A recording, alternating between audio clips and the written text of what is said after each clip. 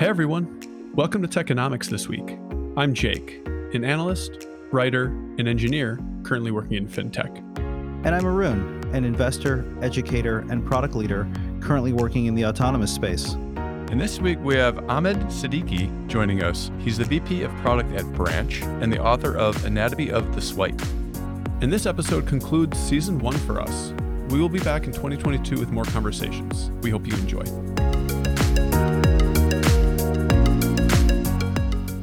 Ahmed, thanks for joining us. Jake, I'm super excited to be here. It's always fun to do these kind of things, so thanks again for having me. Totally. And so we usually have guests come on and explain their career path and how they got to where they are now. What does that path look like for you? Yeah, thanks Arun for asking that. My path to where I am right now is kind of all over the place. I wrote a book on payments, but I would have to argue that I'm not like a seasoned payments veteran per se. I kind of stumbled into payments. And so where I am today at Branch, I lead product over at Branch. We are actually based out of Minneapolis, which is my hometown. And a lot of things always end up coming back to Minneapolis. But I started my career off, I graduated from the University of Minnesota. I went into consulting for a really long time. So I did a lot of technology consulting with IBM. I am a total data nerd and I love great data architectures. And so I had a lot of experience there. I always had this itch to kind of do my own startup. And as I was in consulting, I realized that I was traveling Monday through Thursday, going from client site to client site. And I knew that I really wanted to do something in startups. And I wasn't really getting anywhere by working and also trying to do my own thing, it being in Minneapolis. And so I actually, in 2010, I moved out to the Bay Area to try something on my own. And I actually, at that time, the iPad was pretty new and I wanted to build educational apps for kids. And so English is actually my second language. And so I knew that I wanted to offer something for those people that are learning English, a cool game or something that they can play on the iPad and the iPhone. So I ended up building an educational apps business, did that for about 2 years, learned that it's actually a really, really hard business to build out. And so as I was doing this, I was also learning about venture capital and what it actually takes to raise money and that sort of thing. And so I wanted to be on the other side of the table. And so I actually joined early stage venture fund to learn about what it is to actually be an investor. So I was doing that for a little bit. And then my wife and we had our first kid in San Francisco. And we were thinking, wouldn't it be great if we can be closer to at least my parents or her parents? So her parents are actually in Connecticut and mine are in Minneapolis. And so we were thinking about moving back. And so had everything kind of packed up and everything. And then my really good high school friend, Dave Matter, messaged me on Facebook, totally randomly. And again, it as with high school, you stay in touch with some people and most you don't. And so I'm not probably the best at staying in touch with people, unfortunately. But when Dave reached out, he's like, hey, I'm here in the Bay Area. You're here as well. We should probably get together for coffee. I was like, yeah, that'd be awesome. So I ended up meeting up with him for coffee. He was kind of telling me about Marqeta, which he was the head of product at. And I didn't fully get it when he was explaining it to me because I was like, yeah, I know of Stripe. And is it like Stripe? And he's like, no, it's the other side of Stripe. And we'll go into kind of what the differences are, et cetera. Because I don't think a lot of people really understand this. But anyways, so I told him, I was like, look, man, I have a truck that's coming and I am moving to Minnesota next week. And he's like, no, you can't do that. And so he essentially told me that I should join him at Marqeta. Actually, there was a really cool opportunity to work in Dubai. They were about to sign a deal in Dubai. And I always had it in my bucket list to work in a Middle Eastern country. And so I talked to my wife and I was like, honey, what do you think? Do you want the snow of Minnesota or do you want the sand? And she's like, what the hell are you talking about? And I was like, yeah, my friend Dave, he kind of gave me a job offer and he wants us to stay here in San Francisco for a little bit and then move out to Dubai. What do you think? And she's like, that sounds kind of cool. let's do it. So I have a incredibly supportive wife. So she's absolutely amazing. I don't think that I would have been able to get into this had it not been for her being so agreeable to, making this leap. So yeah, so we kind of called the truck driver and told him, don't come. Had to get a temporary apartment in San Francisco just until we finalized the deal in Dubai. And yeah, I jumped into payments kind of on a whim there and had to learn everything from scratch, because when I joined Marqeta, we were 35 people, and a lot of the, sort of the early Marquetans actually did not come from payments. And so we're all kind of like learning the stuff together. And when we did that, we actually had to like go really, really deep and like talk with the card networks, Visa and MasterCard and Discover, and like really try to figure out how the heck this stuff works. And 4 years later, when my wife and I were expecting our third kid, we were like, yeah, I think we need some help now. And we decided we need to move to Minneapolis. And that's where I found the opportunity with Branch. And so that's where I am right now. Cool. And you started at Marqeta when it was very early. They've IPO'd recently, if I recall correctly. Yeah. What are they now size wise? Do you know? I think the employee size, they passed like 500 recently. Yeah, it's so amazing working at a company when it's small and seeing what it's like when it's large, and like going back and just not knowing anyone. I get a kick out of that. You were at a company at one stage and you knew everybody, and you sent an email, you knew the person, you knew the person's face, and then you sort of go back and visit. Like there's just all these people walking around that you just had no idea the company would ever get to this. You had no concept of it, and now you don't know anyone really. It's always this like funny things with orgs.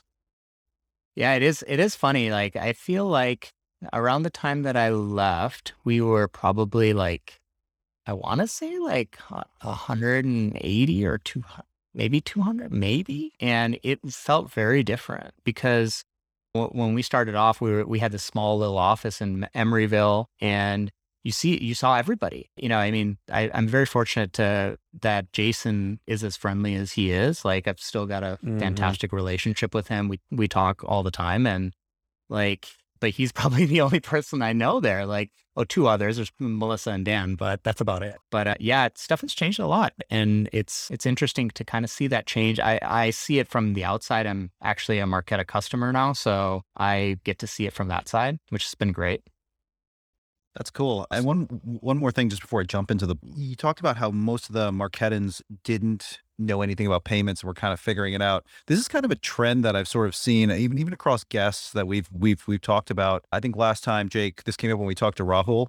Yeah, it did. Yeah, because us at Stripe, I mean, most of the team that we have joined, of course. I'm hiring, by the way, so if folks hear that out there, but no, shameless plug. But yeah, I mean, most of the folks that have joined, right? I mean, payments is a very I would say nebulous industry, and not everyone has the granular knowledge you see in some EMB experts or so on and so forth. And I think that's somewhat of a good thing, right? I think it does change the landscape a bit as people come in with fresh eyes. So it's cool to hear you also say that you had that experience at Marqeta.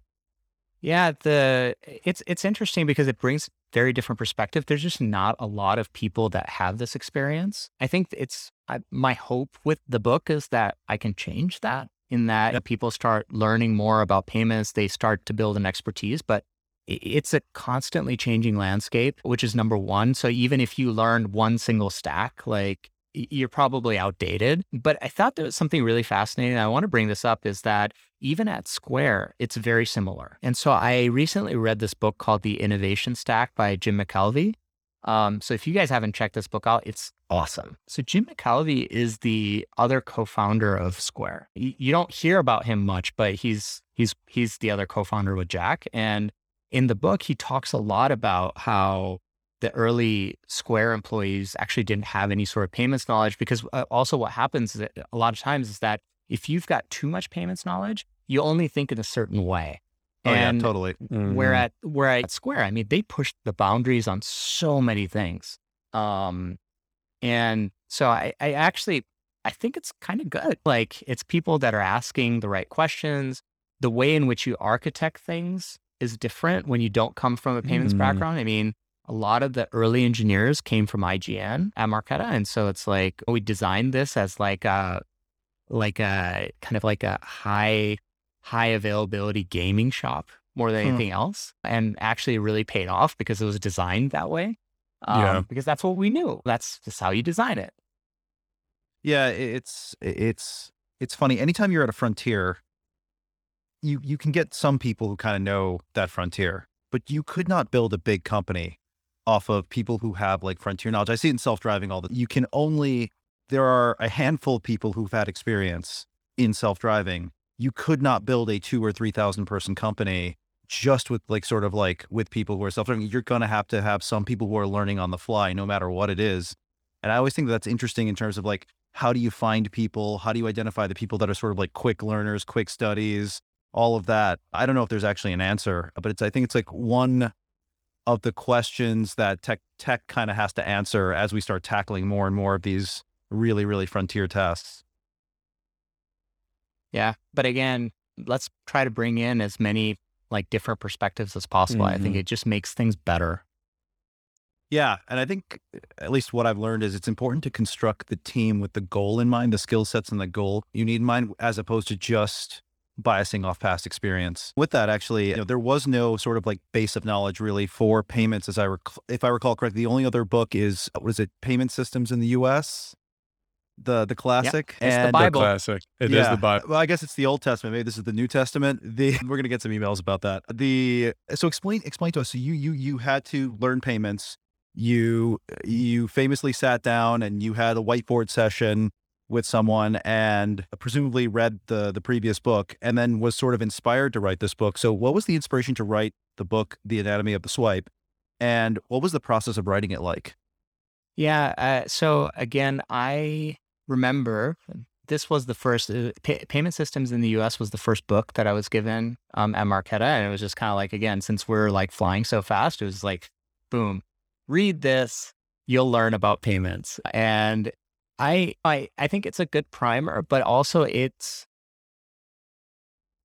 a little hard to get, at least for me. I'm very visual. And so for me, like whiteboarding and, drawing out pictures and stuff was very important. And so when I joined Branch, 3 years ago, we were actually not even in the payment space or fintech space at all. It was actually a scheduling app that was used by like employees of, let's say, Target or Subway or whatever, to swap shifts and pick up additional shifts. And the idea there was you can view your schedule, but also if shifts are available, you can pick up more shifts so you can earn more money.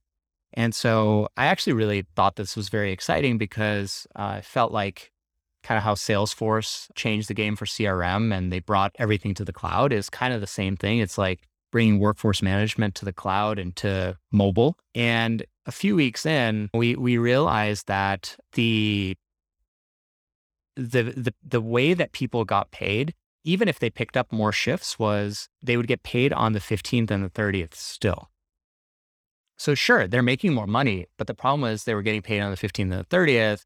And a lot of times these people are living paycheck to paycheck. And so they get their money on the 15th, they spend all, and they don't have any money in their bank account until the 30th, right? And so we were trying, the real problem wasn't about how do I make more money? It was more about like, how do I get my money faster? And if I need some money in between the 15th and the 30th or the 1st and the 15th, whatever it is, how do I do that? And that's really the pivot point for Branch in kind of converting from this workforce management type of business into fintech and payments, because we wanted to just kind of figure this problem out. And nobody on the Branch team actually had any sort of payments or fintech experience or knowledge for that matter. So what I was doing is I was actually writing a lot of articles in Confluence of like, how does money movement work? How does like card acquiring work? How does card issuing work? How does ACH work? Like all of these things of just how does payroll work, whatever. And I was putting that all in Confluence, reviewing with the engineering team, reviewing with the sales team, et cetera. And I got this opportunity to compile it into a book because a friend of mine, Eric Koester, who is a Silicon Valley entrepreneur, and him and I knew each other when we were in San Francisco. And then he ended up leaving to go to teach at Georgetown University. And so he actually teaches a class on how to write a book. And he messaged me, it's been about almost a year and a half, 2 years, whatever. And he's like, hey, look, I'm about to take the content that I built out at Georgetown and put it online for professionals. Do you have anything that you'd want to write about? And I was like, oh, I actually have a lot of content, but I don't know how to put it into a book, right? And so since I was doing all this writing, I was like, okay, look at the market and you see that there's not a ton of writing about this. But then again, also I was like, well, it's such a niche thing. Who's going to actually buy this book anyways, right? And so I was like, let's just write it for Branch. Like, let's try to explain payments to people who don't come from payments background, and let's actually do it in a very visual way. And yeah, it took me, I want to say like 9 months to like actually write and do everything. I mean, the Confluent stuff was the easy part. Like I had to rewrite it like 8 times because my editor was like, she didn't come from payments or anything. And she's like, great, Ahmed, you put this stuff together in Confluence, but I still don't understand what the hell you're talking about. So I really had to like condense, turn it into story form, and then kind of put it into this book. So a lot of the book, even though it's a nonfiction book, I tried to write it as a storybook. Yeah. Yeah, it was incredible. I loved reading it. I felt like the visuals were incredibly beneficial to accompany each one of the chapters as well. And I love that the editor was a litmus test. Like, hey, do I understand this? And then if the answer is no, then yeah, rewrite. I think that's the beauty of the book, is that it helps us understand that. And actually, with that, I'd love to move into the first part of that, which is you bring us through sort of the high level overview of what happens in the swipe, right?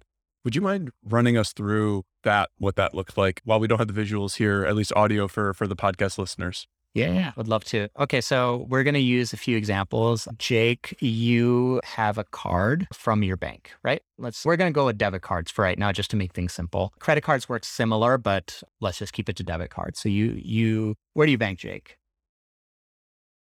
I bank at Chase. Okay, so great. So Chase, you have a Chase debit card associated with your Chase checking account. You might get your direct deposit into Chase, but the debit card is most likely Visa, right? It's a Visa card that is issued by Chase. So you have the instrument that is required to actually make a purchase. You're going to go to a coffee shop called Bucks of Star Coffee. And I'm not the most creative person, so you could think about where that comes from.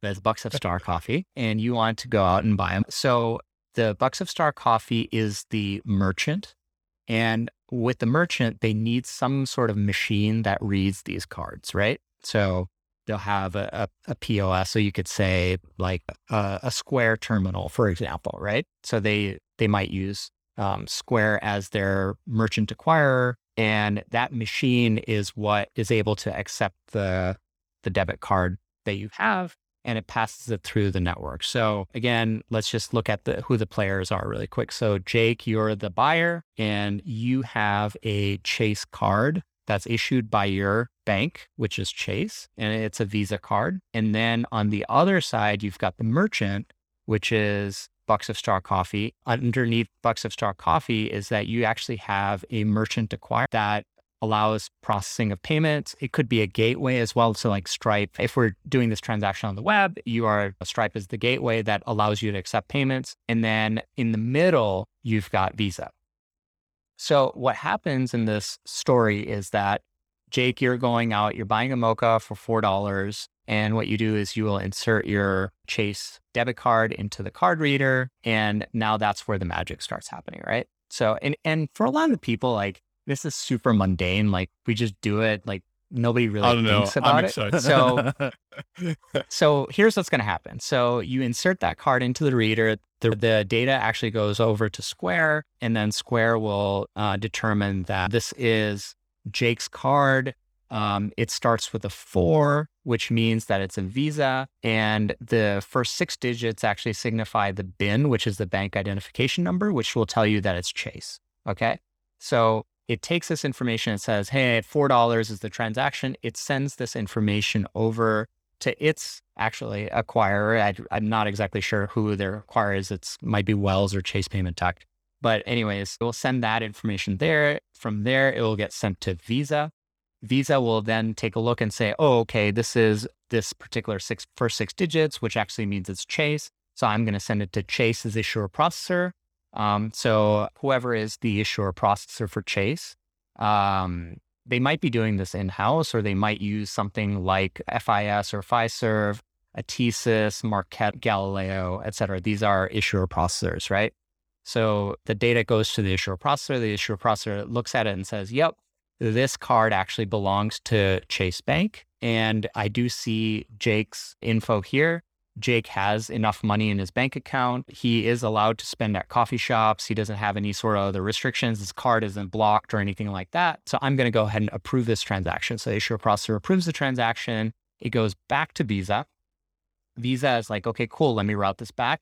Visa routes it back to Square. And then the terminal lights up with a thumbs up that says, this is approved. And what is actually going on here is that it's actually a hold that's being placed on your account for the $4, because the movement of money actually happens. It doesn't happen in real time, but ultimately what needs to happen typically is the next business day, is that money from your Chase account needs to move to the bank $4 of Star Coffee. And that happens in batch. And so as you do your swipe, it's actually a hold of money. And then you'll see typically on your statement that it actually clears the following day and it becomes a true transaction. So you might see the words pending in your bank account while this is happening. And then you can go ahead and add a tip and all that. And that's handled through clearing. So what's really crazy about this is like a lot of steps in this chain.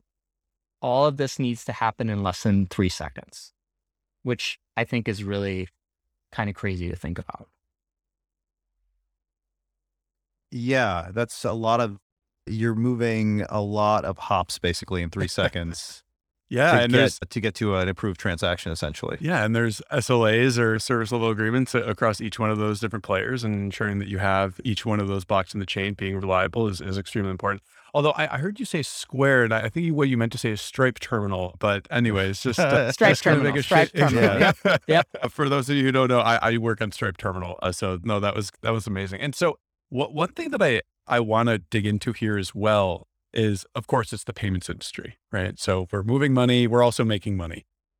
So what does the fee structure look like? And how do each one of these players interact with in terms of who gets paid what based on their, either level of risk or their level of support to the network or what have you?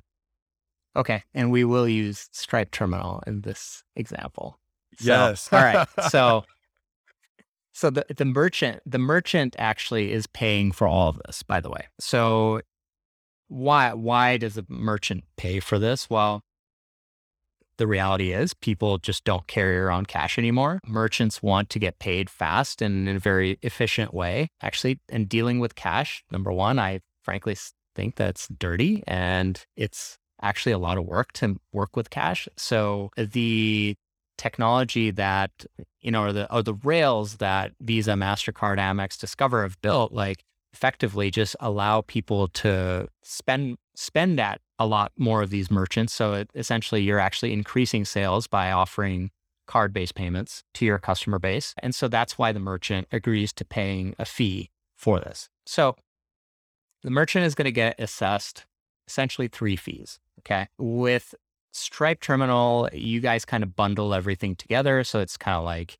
2.9% and 10 cents or something like that, right? I think online's a little bit cheaper. I think it's like 2.7 plus 5 cents. Yeah. I'll have to re-verify that, but yeah. Yeah, it's something like that. It's some percentage, but basically what you're doing in that scenario is you're bundling all the fees and giving it to the merchant so that the merchant, like, it's easy for them to understand, right?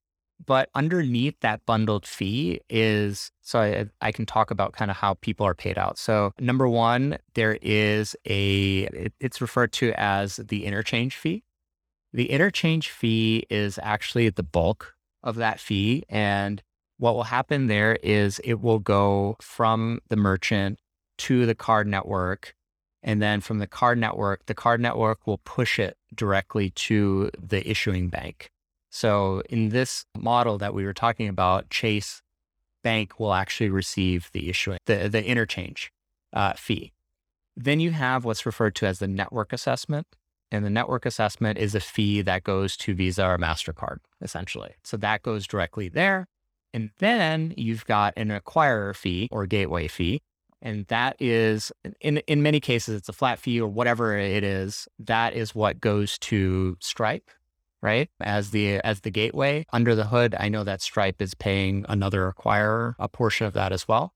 So there are two sort of models that people operate under. It's kind of the all-in pricing is the typical of how Square and Stripe model everything. It just makes it really clean and easy that, hey, for any transaction, you're just going to be paying this. But you can also do kind of I guess it's a pass-through model where the merchant is receiving these fees independently. And so then there's actually a lot more variability there. So yeah, so that's actually how people get paid. So I mean, the network is getting paid by this transaction. The terminal or the gateway is getting paid. And then the issuing bank who issues the card is also getting paid for this. And so the other thing that I think about is if you're a merchant in today's world, what do you have to do to enable that swipe? So so we talked about you have to get a card from your bank if you're a consumer. Now, if I'm on the other side of the counter, I'm Bucks of Star. What did I have to do to enable Jake to come in and pay me? Yeah. So, I mean, you need some machine that can read it, right? So what you would do is you would go through kind of a merchant aggregator or you'd go through an acquirer or you go through your bank. If Bucks of Star is also with Chase, they can contact Chase and actually get a terminal directly through Chase and they'll kind of take care of all of that.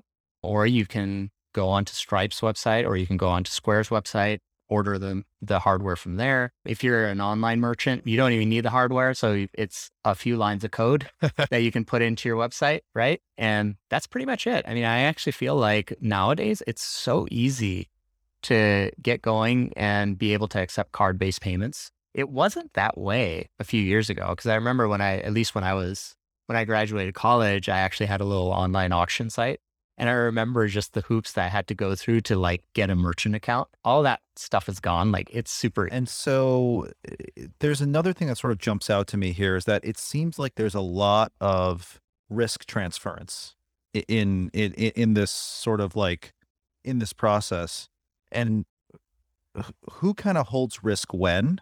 And then is it fair to say that a lot of the financial rewards in that chain come from the fact that you're holding risk at a given time?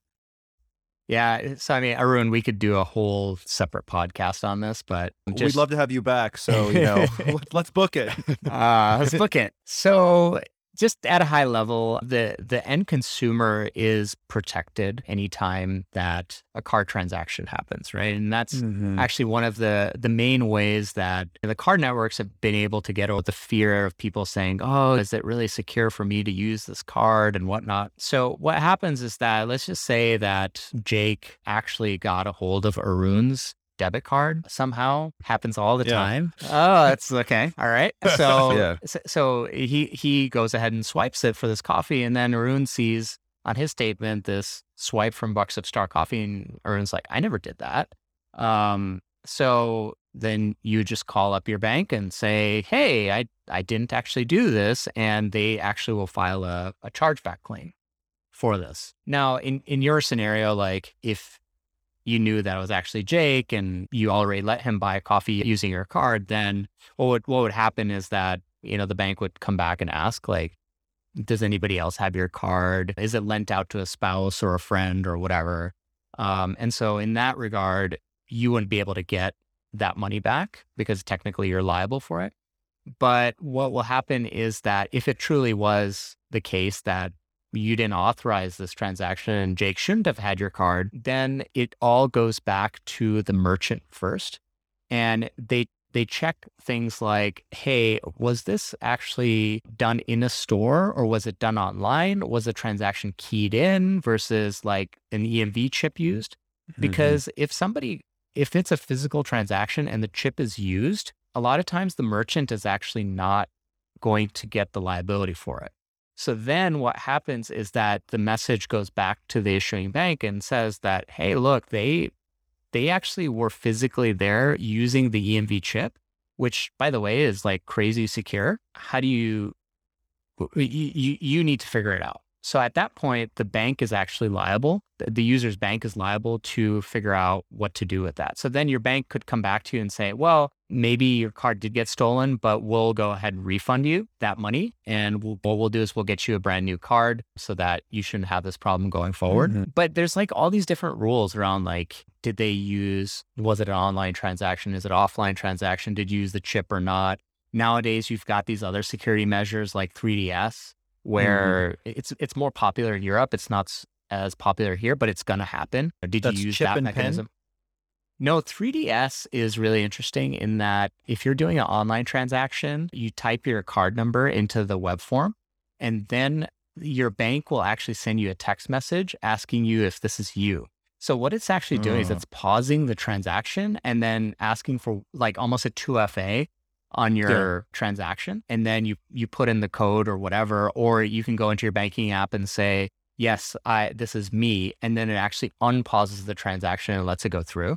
And so like if the merchant is offering that a functionality, but your bank isn't offering it to you, actually what happens is that the liability shifts and it goes to the issuing bank. I found this to be really interesting. So I mean, Europe, like it's very widely used. In the US, like there's a few merchants that are already on it. Like I think Lowe's and Home Depot are actually one of the pioneers in this, but it's going to happen. And so you're going to start to see functionality from your bank that asks for an additional approval before the swipe goes through, especially online.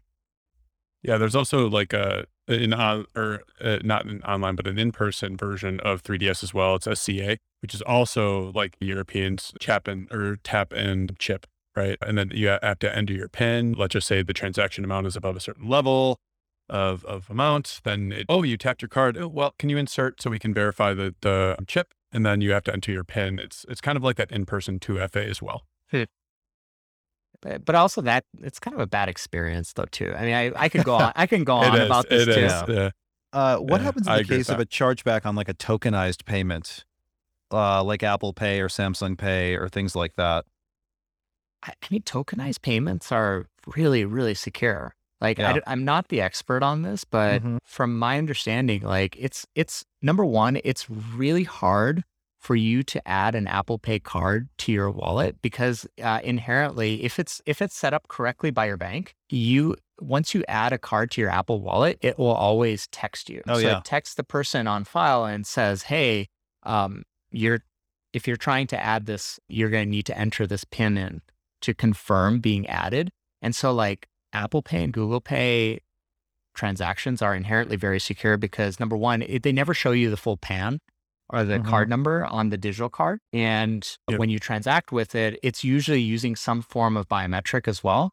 So it's like, okay, you're tapping and then it does a Face ID or it does a Touch ID or something like that. And so it is like a really, really secure mechanism. And I'm a really, really huge fan of tokenized payments for that reason. Number one, they're super secure. But the other thing too is in many instances, you don't have to touch the POS. And so from a just COVID compliancy type of thing, like I love it. And so we've talked a lot about the payments side of this, and we haven't really gone into the issuing side yet in terms of depth and detail. Would you mind jumping in there, given the experience at Marqeta?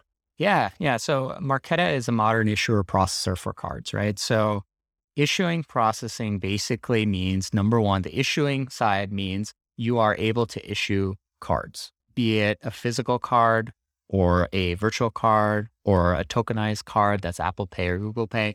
You basically, that side of the market is what's actually giving people cards to go out and use. The processing side of it is what we just described, where the transaction needs to get approved by your issuing bank, right? And that's what the processing side primarily does, is that it receives a message from the merchant through the network, and it looks at a bunch of things like your balance. Are you allowed to spend at this MCC? Is it within your spend thresholds, whatever? And it actually sends a message back saying, yes, this transaction is approved. I think the classic sort of approval measures really are, do you have enough balance? Are you allowed to spend at this merchant?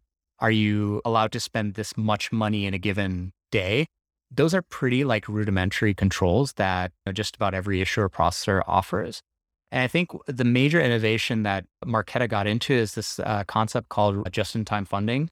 And what Marqeta allows you to do is it enables you to pass the approval message, not the approval message, but the actual message from the network over to a third party.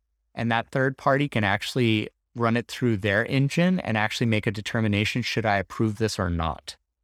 And it's really powerful because there's so many other things that you can inject in here, things like geolocation, things like, is this person's phone with them as they're swiping the card? Are they within a given limit based on some other algorithm that you have? There's a lot of really complex things that you can do there. And the 3-second window that you have to make that response, when we built the system at Marqeta, we were actually doing this way faster than the 3 seconds. So we had a lot of like time left over to actually pass it to another party to make a decision. And so that's how we were able to actually build this functionality out. And so it's really enabling third parties to be injected into the authorization stream. Yeah, that makes sense. I think there's a ton of use cases that can come out. Obviously, I don't know all of them, given I don't have a ton of experience there. But I'm curious, like, in the book you call it Donut Dash, and I think that there's some other use cases there that can be unlocked with really that like insertion of check at issuing side during the approval. What has been your favorite so far in terms of use cases that you've seen? I mean, I think the sort of Donut Dash experience is probably my favorite, because using this level of control for neobanks, there are some nuanced use cases for it, but it's not as powerful. So let me, if you don't mind, let me just run through what Donut Dash does. And so it's a delivery business in San Francisco that allows you, and this is fictitious, I totally made it up, but anyways, it's a donut delivery business in San Francisco. It goes out to, it has a number of drivers, they're 1099 drivers that go out to various different donut shops, picks up donuts and delivers it to you, Jake. And one of the main problems that Donut Dash was having is that when the driver arrives to the donut shop to pick up for Arun or for Jake, they needed to pay with something, right? And the best way to pay for something is with a debit card. So Donut Dash initially was using just like gift cards or like preloaded prepaid cards to pay those things. And then the driver would essentially submit receipts or whatever to pay for these things. But if their entire business is just donut delivery, that one driver might be doing like 30, 40 drops in a given day, probably even more. And so like managing that became really challenging. And then on top of that, some of these drivers are not super honest. And so what they'll do is they'll pick up the order and they'll also tack on a bottle of water or a Coca-Cola. And all of a sudden, what should have been $5, or let's just say $15, becomes $16, and the buyer only paid $15 for it. So, or actually probably paid more, but anyways, regardless, the margin gets completely messed up because it's not a high margin business. And so these $1 bottled waters are like actually costing a lot of money. So Yeah. how do you control that? Well, sure, you can go ahead and lock and unlock cards when driver is around, but if you really want to use geolocation and you want to be able to dial it down to the penny of how much can be spent, just-in-time funding is like perfect for that. So what happens in this scenario is that, let's just say Arun is the driver for Donut Dash and Jake, you're the buyer. So you go in to the Donut Dash app, Jake, and you buy a dozen donuts. It comes out to $15 even, right? And that includes the servicing fee, tips, whatever. Yeah. And then Donut Dash knows that the actual cost of that is $13, right? So there's a margin of $2. When Arun goes to swipe his card that's issued by Donut Dash at the donut shop and he swipes for $13, what will happen is that transaction data actually goes from the terminal at the donut shop to, let's just say MasterCard, to Marqeta. Marqeta passes it to Donut Dash. Donut Dash will actually check their database and see that, hey, for this order total, the cost should be exactly $13. And Arun is actually the driver at the time, so he should be picking up Jake's order.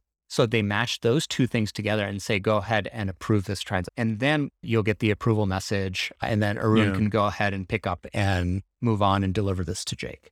So that's what this is doing. And again, it could be dialed down to the penny if you want to. And so then there's another side to that. If I'm the 1099 contractor in this situation, you talk about push to card in the book. How do I get paid? And the reason I'm asking this is I remember walking into the Lyft offices in 2016 when I interviewed, and I met with the PM at the time who was working on driver payments. And I said, well, doesn't Stripe handle that? They said, no, we have to build our own. What does that look like? What did that look like a few years ago? And what does that look like today Sure. for a company? Yeah. So again, just to kind of close the loop on this one, the example that we just walked through is how does the merchant get paid for this, right? So now if we're talking about how does the driver get paid traditionally, and again, like most of us, we get paid via direct deposit, right?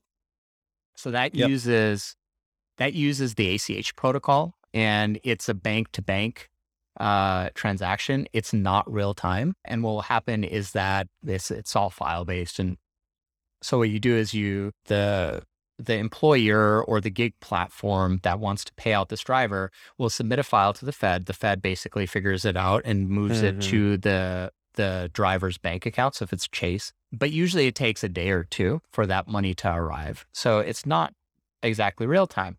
So for the end, it's fine if you're used to getting paid on a weekly cadence or whatever.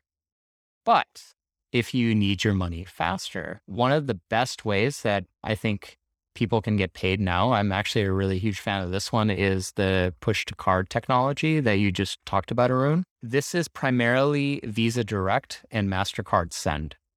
And what happens in this instance is instead of getting paid to a bank account, so using your account and routing number, you actually put in your debit card number. And what's going to happen here is that for like a Lyft driver, for example, when they are done with their drives for a day, they can actually go into the app and say, oh, okay, I did 20 rides. I'm owed a few $100s. I want to get this money right now. So they can go ahead and push the button, and then that money gets sent instantly to their debit card. So they could immediately after that log into their Chase account or their Wells Fargo or whatever, and they'll see the money there. It's like ready to go.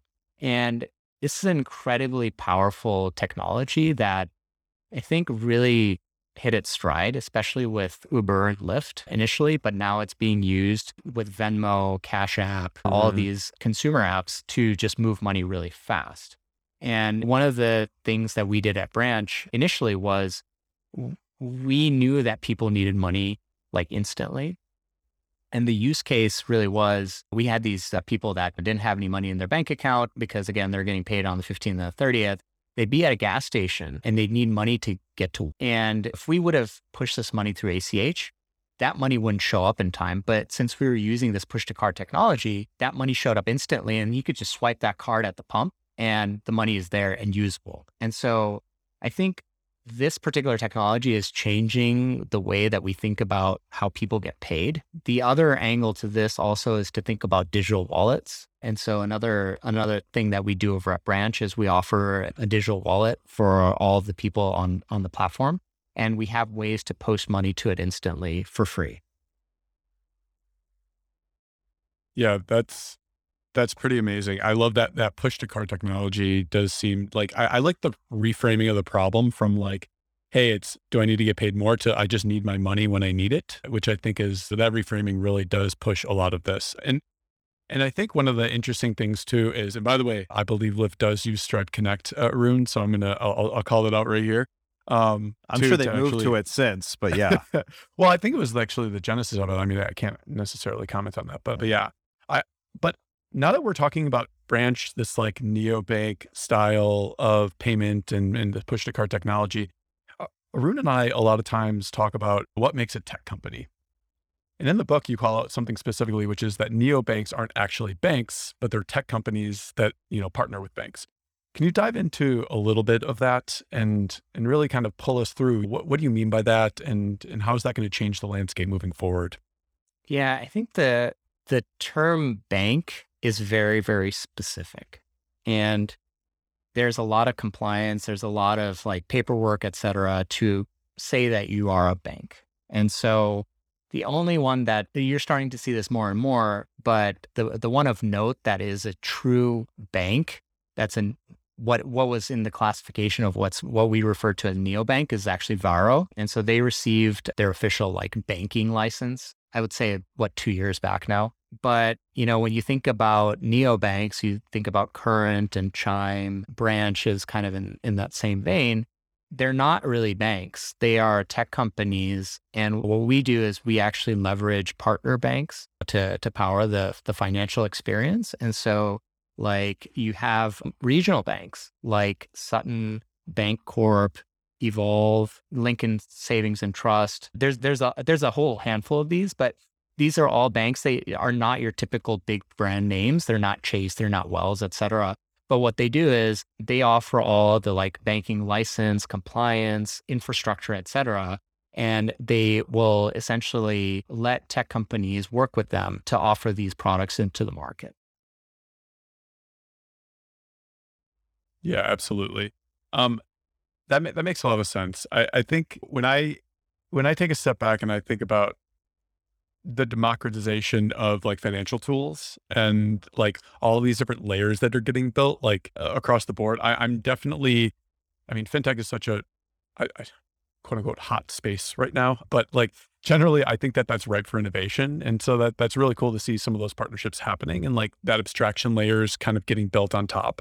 And I think really it's those abstraction layers that obviously you are at the forefront of that I think is really changing things moving forward. So I think with that I want to talk a lot about Branch here, because I think that Branch is exactly what we're talking about. We're kind of, going around it a bit and mentioned it throughout our entire discussion so far, but can you tell us just about the new adventure? And real quick before we dive in, Arun and I always love to talk about this, but we're all from the cold, which is awesome. I'm from Wisconsin. I believe you're from Minnesota. Arun is from Buffalo. And so definitely cool to see Branch kind of spinning up its roots there.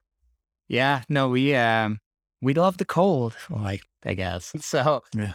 Or the sand, or the sand. Yeah. I realized that in the 10 years that I was in the Bay Area, I became kind of a wuss when it came to the snow. When I first moved back, I was like, oh my God, what is going on here? But I think I'm like used to it now. Right now we're in summer. It's wonderful. But yeah, we, again, being close to, again, it started off as a workforce management company. And so we headquartered it out of Minneapolis to be closer to Target and Best Buy and all these big retailers, right? And that I was very fortunate because it was like a really cool tech company in Minneapolis, because you don't have two tech startups. And you this, Jake. So I think I got really lucky. I got really lucky. That's great. So yeah, again, what is Branch? So you can think of us as a fintech or a neobank for working Americans. So we work very closely with hourly workers. We work very closely now with 1099 workers.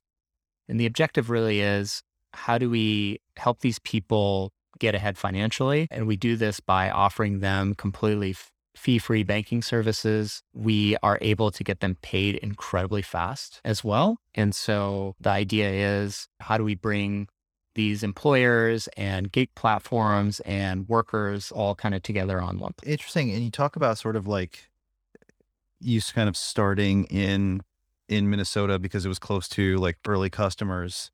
What's it like building a company in what is not a tech hub in 2021, possibly, maybe looking forward to 2022, especially when now like the geography has been so disintermediated from what a company is in some ways. What do you think that's like?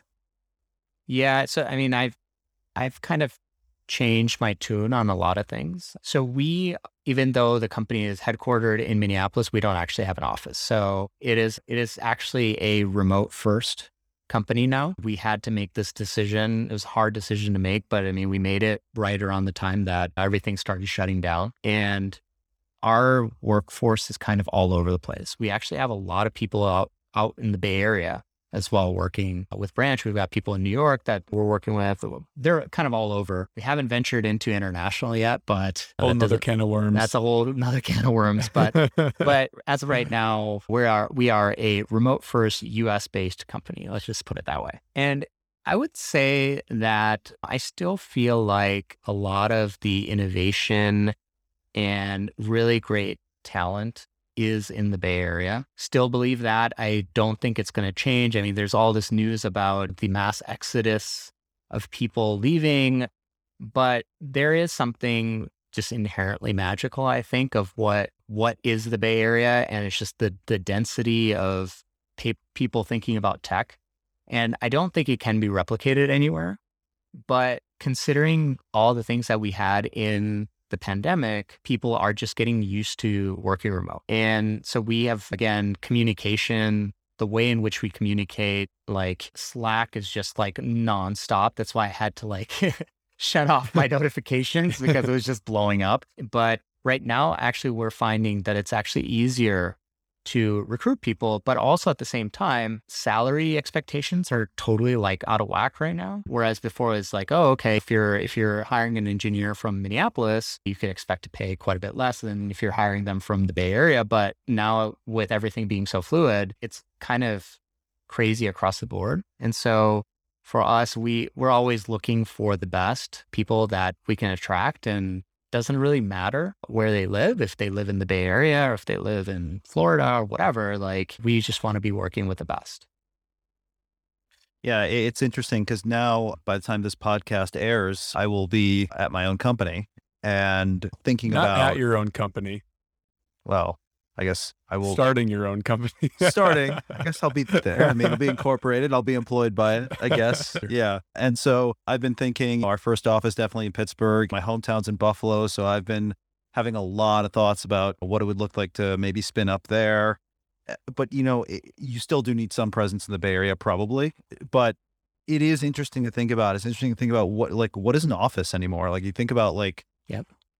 It's something I've had to think about a lot at night now is, well, okay, you say you want these offices. What does an office mean? What is that going to mean in 2023, 2024 and moving forward? And I think more and more companies are going to go remote first for a number of reasons. But I think that the chief among them is access to talent. And I don't think you're going to have a choice, is actually my view.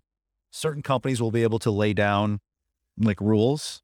If you work for Google and your life's pretty good, like maybe you consider going back to office because they issue a rule. But I actually wonder even if hybrid can really work. I think that you're going to see remote first, and you'll see sort of like remote with option of office sort of popping up more and more. But that's just my sort of projection. But that kind of takes us into office stuff. Let's go into actual like Branch's products and move in there. So paying workers, this seems like it's this whole other thing. Yeah. Yeah. Yeah. So I think just, okay, so a classic W-2 worker, let's just look at it. What happens with an hourly worker? You're probably clocking in and clocking out somewhere. Might be a machine that you punch in or punch out to, might be an app, something. You're doing something that basically tells you your hours. And then those hours are sent, I don't know the frequency, whatever, but they're sent to a payroll system. And that payroll system then figures out how much is owed by, subtracting out taxes, your other deductions, your insurance, whatever. And then they drop the money into your bank account by using ACH. Sometimes they use a paper check, but, we're seeing a lot more people get money put in via direct deposit. And that's just typical. But you start looking at things where people are getting tips on a daily basis, or they're getting expense reimbursements, or they're getting money for other things that are more like daily in nature. And it sucks having to tell them, oh, you're going to get your tips with your paycheck, which will be in 2 weeks. Because historically, tips were done all in cash. But now tips are not in cash anymore. So one really good use case of this is just think about your Domino's pizza driver, right? Before it used to be the case, they would come and deliver your pizza and you would give cash for the pizza and you'd say, hey, keep the tip. And so there'd be actually a wad of cash that they're accumulating at the end of the night, which, by the way, in certain cities could be really dangerous because somebody could just pull you over and mug you for the cash, right? For sure. But nowadays, nobody's actually paying for anything in cash. And so when you order a pizza for Domino's, you might get the Domino's app, put your credit card in there, and you're going to pay for the pizza, and then it's going to prompt you and say, how much tip do you want to add? You put the tip right there. Or you call in the store, you pay with the card, and the driver brings you a receipt. And then in the receipt, you write in the tip amount. And the challenge that a lot of these, pizza delivery places have is that they need to tabulate out how much money to pay out the driver every night. But when they'd go to the cash register to be able to pull the cash there, a lot of times there's no cash there either, because when people are coming in to pay, they're paying with a card as well. And so again, the drivers are being told, oh, this great, awesome cash benefit that you had every night, you're not going to get it because you're going to get it during your paycheck, which is in 2 weeks, right? And so we found that to be a really interesting challenge. And so what we've been able to do is we can actually pay out these drivers instantly after they're done with each delivery, or we can pay them at the end of the night instantly because it's all digital, because they'll have a branch wallet account with them, and we can just go ahead and send that money to them digitally. And if they want to get cash, they can always run to an ATM and get it from there. We've got 45,000 free ATMs that they can go to. But again, they've got a debit card that they can use for anything, and that money is available to them instantly. And so the way in which we're doing that is because we basically created our own rails for which to post this money to. You alternatively could use a Visa Direct or MasterCard Send as well to kind of do the Lyft use case. But if you want to do high frequency, like you want to be able to pay somebody after every pizza drop, the push to card fees are quite expensive. So that's kind of what we're trying to resolve. And I'm very curious here, and we talked about this a couple of times, which is like the frequency of payments and how that can be tough, especially if like you run into kind of like a cash emergency kind of in between your pay periods. And I understand that one of the things that happens is this concept of a payday loan, which is, for people listening, a payday loan is essentially a predatory loan that takes advantage of people who are in a cash crunch. And they essentially are lent money with the idea that they'll be paid within a certain number of days, and they pay very high interest rates for this. It is part of the motivation of Branch to sort of eliminate what is essentially what I think is a financial product that exists only because of an extreme inefficiency and because of extreme desperation.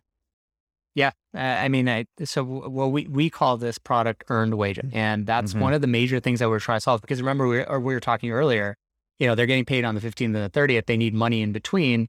What do? They're going to these payday lenders and saying, hey, I just need some cash to like buy gas or whatever. And it's inefficient because you have to go in somewhere and they like write you a check, or they'll like give you cash, whatever. And they charge you an insane amount of money. So it's kind of like, well, these people don't make very much money to begin with, and then they're getting charged all these insane fees. And so we wanted to change that. And essentially what we're doing is we get, and by the way that we get these people on platform is we actually work with the employers of these employees. And also, again, on the 1099 side, they're not employers, they're gig platforms, right? So we work with the gig platforms to get this in. But with the traditional W-2 employee who's getting paid every 2 weeks, what we get from the employer is their hours.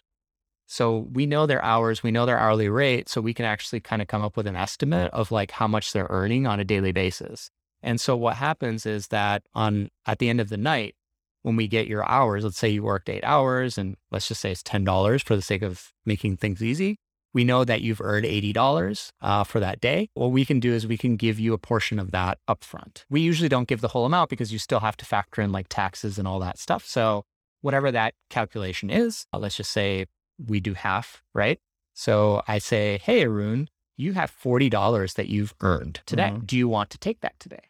And so when you say yes, it goes ahead and gets dropped into your Branch wallet instantly. And so you can go ahead and use it. And so you use it if you need it. And if you don't need it, it'll come cut in your paycheck at the end of 2 weeks. Super interesting. And then it's interesting when you talk about this, because this, like the payroll side of things, you see where like innovation's really taken place. So far, it's been mostly on the consumer sort of like chip side.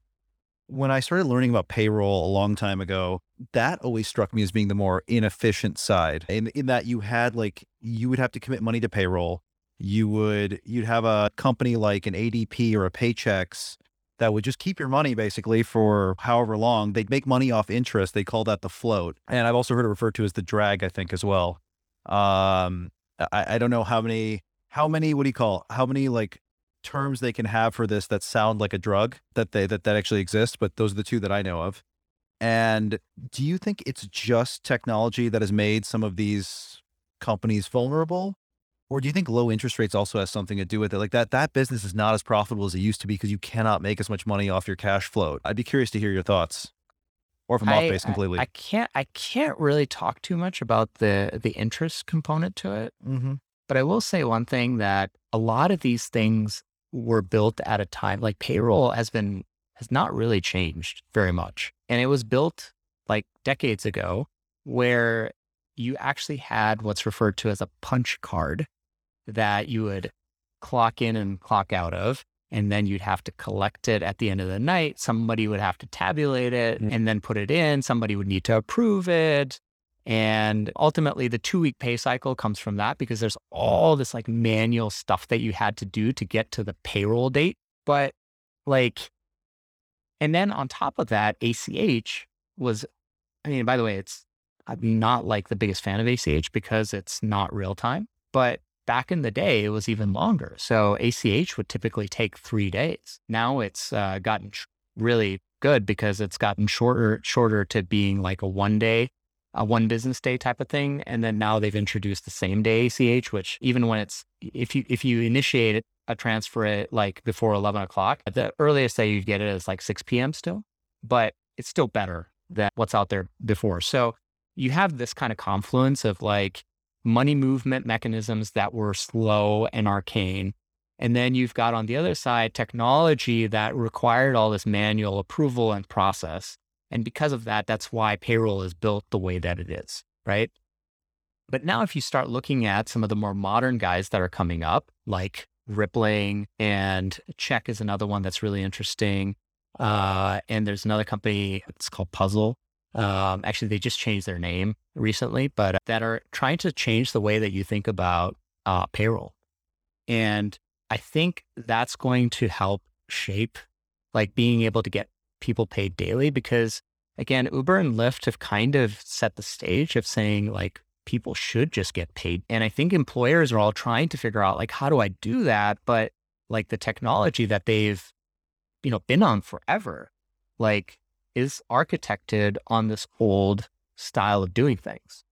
And so I think there actually is a lot of innovation that's going to happen in this space. Like I think payroll space is something to watch. I mean, I'm watching it very, very closely as well. But ultimately, Earned Wage Access, the product that we offer, is essentially a way to get people paid on a daily basis. But it works in the confines of how payroll is built today. Super interesting. And one thing I love every time I talk to like Jake or you or anything is I love the payments industry because it starts with a fundamental like questioning of assumptions. Like, hey, this was built like a long time ago. This was built with like a 2-week pay cycle in mind for these reasons. Let's go back, break down those reasons again and see if they make sense in 2021 anymore. And it's super fascinating. We have a tradition here on Techonomics now that we'll move you into, which is called the hot take. I think Jake's done them now. I like calling it Jake's Hot Takes as like a segment name, even though we both do them. But Jake, do you want to give Ahmed his hot take? Yeah, absolutely. Absolutely. So, okay, today's hot take is very related, I think, maybe somewhat orthogonally, but somewhat parallelly as well, to Branch and really this earned wages and having them be accessible to workers. And so what I want to talk about today is your reactions to the recent Affirm announcement with Amazon, and how buy now, pay later, and that type of new, essentially credit line is really playing into the industry, and how you see that relating to Branch. So what are your thoughts on that announcement? So again, it's super exciting. So I think for a lot of us, I mean, I don't know, again, on your listener base, but I know that you, Jake, Arun, myself, like we have credit cards. And so being able to get access to credit to pay for things over time, like it's like we have a lot of opportunities. We have a lot of ways of getting at it. And the way that credit cards were built is they're built on this credit score that, again, is it relevant now or not? That's debatable, but we have access to it. In the demographic that Branch services, and a lot of the, like, if you look at Cash App or even Chime or Current, et cetera, a lot of these people don't score very well on the traditional credit scores. And for that reason, they're actually not able to get credit cards and they're not able to get credit. Or even if they were to get it, it's like with some like atrocious fee. Yeah. The other angle to this one too is even with credit cards, the APR nonsense, it's really, really hard to understand. And so like, if I don't make my payment at this point, I'm going to get charged this. And like, I mean, the math in itself is like mind boggling. And so what the buy now, pay later guys have done is that they have made it really easy for just about anyone to get underwritten for essentially a loan. And you do it without using traditional credit markers. So what they'll do is they'll like figure out how much cash flow you have. They'll look at your income sources. They'll look at a whole bunch of other signals to figure out like, hey, okay, cool. You want to buy this $200 thing from Amazon, but you don't want to pay for it right now with your debit card. I'm going to go ahead and underwrite you for the $200. And what we'll do is we'll split this up into 4 equal payments of $50 each. And in some cases, they'll add a service fee on top of it. So instead of $50 a month, you're getting charged $52 a month. But the buy now, pay later providers have made it really clean and simple. Like, again, Max Levchin's thing was all about transparency. And so like, even if there is a service charge, you're going to see it like built in to the monthly payment. And it's going to be called out. It's going to say, well, $50 actually goes to paying this thing off. $2 is actually a fee. And that's consistent. We're not going to charge you anything else on top of that. It's very clean and easy to understand. And people love this because it's finally like, okay, this is fair credit. And you're not doing some janky, like behind the scenes calculation that nobody really understands how to do. And so that's why I really like the buy now, pay later providers. So you've got Affirm, you've got Klarna, Sezzle, Afterpay, which was huge, right, for Square. So kind of going into that, you've got the whole Cash App ecosystem that probably can really use something like an Afterpay to pay. And so I feel like that marriage is really awesome. But in the world of Amazon, again, Amazon wants to sell more stuff. And sometimes people just can't afford it. And so that's why they walk away. And so being able to leverage Affirm to do the checkout enables people to buy more things at Amazon, and it's in a fair and easy way. So I think it's huge. I think it's going to be awesome. I will say one thing, like I've got 5 people in my family. I've got myself, my wife, and 3 kids. Travel is really expensive, and buying airfare, like, again, is incredibly expensive for me. So, I mean, for the longest time, I've actually been using PayPal's Split Pay for like the longest time. I mean, I remember using this almost like 4 or 5 years ago before like buy now, pay later was a thing. But ultimately, that's what it is that, and I think even with PayPal, because I've got a good record with them, they didn't even charge me a fee for it. So, Awesome. Well, Amit, thank you so much for joining us today. It was great to hear. And really, we've just scratched the surface on payments. I'm sure you and I should just record a conversation of Arun asking us peppered questions on payments. I'd love to see that someday as well. So we'd love to have you back. And so, we just wanted to say thank you for being on. Yeah, thanks again for having me on. This was a lot of fun. Really appreciate it, guys. Cool. All right, Arun. So that concludes season 1 for us. How do you feel? I feel good. We started this in late 2020, and I wouldn't say we had formal goals written down or anything like that, but in terms of our own expectations, I think this is definitely exceeded what I thought this was going to be at the end of almost a year. Yeah, absolutely. And I know I speak for both of us when I say thank you so much to all of the guests that we've had on and all of the listeners that we've had listen to the podcast and show support. We really couldn't have done it without you. And Arun, I know we have one more announcement on top of that. So do you want to kick that off? And one more thing. Jake and I are super excited. We're announcing the formation of an angel syndicate called Extremis Ventures. And if you're a founder out there and you're working on a really hard problem, reach out to us at podcast@techonomics.news. And if you're interested in joining the syndicate, there's a link to the AngelList Syndicate in the show notes. All right. Thank you, everyone, and we'll see you in 2022.